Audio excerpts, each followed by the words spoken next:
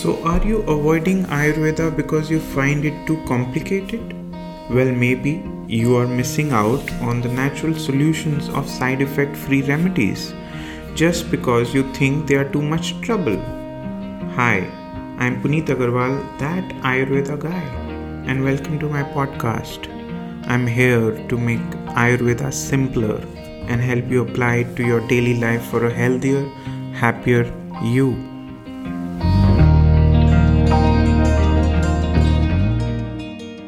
Curing indigestion naturally with Ayurveda. A simple explanation of indigestion is the inability to digest food properly. This leads to a feeling of fullness and discomfort in the abdomen. Indigestion is not an ailment in itself but develops due to some other underlying illness. Ayurveda says that the indigestion occurs when the process of digesting the food remains incomplete. And this is attributed to a weak Agni or the digestive fire. And Agni is something we have spoken about in previous episodes. The body's metabolism slows down and unprocessed food causes indigestion. So like I said before, chronic indigestion is usually caused by underlying illnesses, but the triggers are many. For example, drinking lots of water immediately after meals, or having a combination of incompatible foods.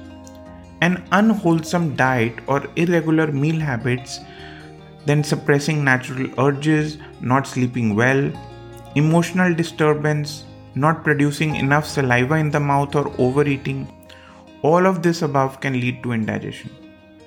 Indigestion in old age may be caused by loss of teeth and the inability to chew food properly. So how do you know you have indigestion? Well, the usual signs are pain or burning in the upper abdomen, feeling uncomfortably full after meals, or nausea, or even a heartburn, bloating and belching, vomiting, reflux, heaviness in the body, headache, body ache, intense thirst. All these are symptoms of indigestion. Let's start with the general lifestyle changes Ayurveda suggests to avoid indigestion. Well, making sure you have digested one meal before consuming another is something one should always be careful about. Focusing on your food during meals, eating in a pleasant, calm environment, and not being distracted by the television, books, or getting into arguments and hot discussions is another good piece of advice. Make sure to eat at regular times and especially to have dinner at least a couple of hours before bedtime. Include fiber-rich foods in your diet and never skip your breakfast. Avoid oil, spicy and rich or heavy foods. Don't drink too much water immediately after a meal and avoid tea or coffee before you sleep. A leisurely walk after dinner can speed up digestion. There are a good number of do's and don'ts for people with chronic and recurring indigestion. High fiber foods are a great way to bring it under control. This could include whole grains like oatmeal, couscous, and brown rice, or root vegetables like sweet potato, carrots, and beets. Green veggies like asparagus, broccoli, and green beans are also good sources of fiber. Alkaline foods help to avoid acid reflux. Bananas, melons, cauliflower, fennel, and nuts are some good examples. Foods that have a high water content like celery, cucumber, lettuce, watermelon, broths, and herbal teas can all help to dilute the stomach acid. Okay, so those were the do's. It is nature's rule that do's are always followed by the don'ts. I wouldn't be giving you a complete picture if I didn't tell you about those. So here's a list of what you shouldn't be doing. Like, don't eat when you are not hungry. Or don't do emotional eating like eating more when you're angry, depressed, or even when you're celebrating something. 2 or at the most 3 meals a day is the maximum that anyone should eat. In between snacks are only for those who have specific ailments that need to be treated. Avoid cold and iced drinks with or after meals. They cool down the digestive fire and slow down digestion. In fact, if you're really looking to cure yourself from indigestion, sipping warm water with your meals can help you tremendously. Proper digestion happens when 1/3 of your stomach is filled with food, the other 1/3 with water, and the rest is empty. This is the ideal condition for good digestion and helps to avoid dulling of the mind, especially after a heavy meal. People who chew properly are usually people with good digestion. Proper chewing helps the saliva to mix well with food and promotes better digestion. Ending your meal with a glass of buttermilk has many benefits. A special Ayurvedic recipe for buttermilk involves blending 4 teaspoons of plain yogurt with 2 pinches of ginger and cumin powder each in a cup of water. This concoction, if taken at the end of every meal, facilitates digestion and helps prevent any after effects of your meal.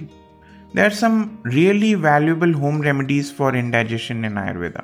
For example, sipping a ginger decoction made by boiling ginger in water can ease the irritation in the digestive tract.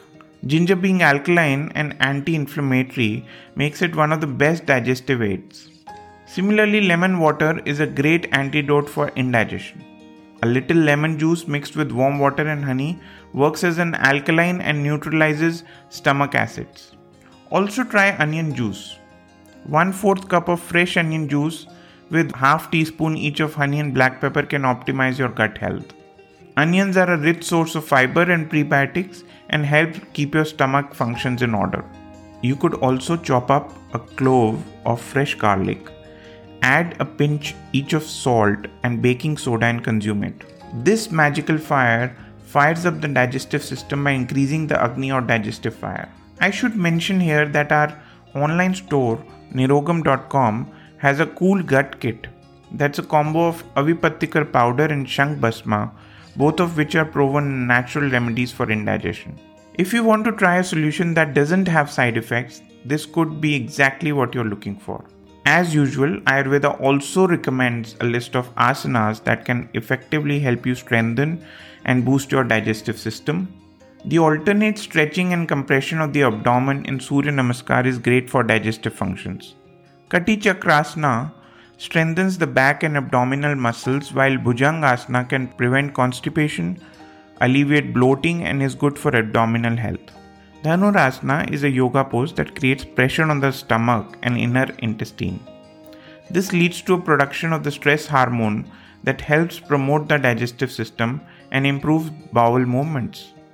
It also helps reduce digestive juices and enzymes that help digestion and prevent constipation.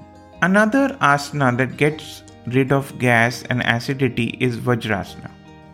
It boosts the absorption of nutrients in the body and helps to treat indigestion. Pavan Muktasana is a great asana to relieve gas and stomach ailments. It is also a great way to strengthen stomach muscles. And if this does give you hope about natural ways to heal and enhance your wellness, I don't know what will. I am hoping my podcasts are giving you confidence to go out and try holistic ways of staying healthy to reduce dependence on prescription drugs and harmful treatments that have long-term side effects. I'll be back in the next episode talking about prostate enlargement, which I know is a common problem in male health. I am hoping to dispel some myths about how it can be treated and hand out some tips on how to both prevent and cure it naturally. This is Puneet Agarwal, that Ayurveda guy, saying stay healthy folks. Till next time. Namaste.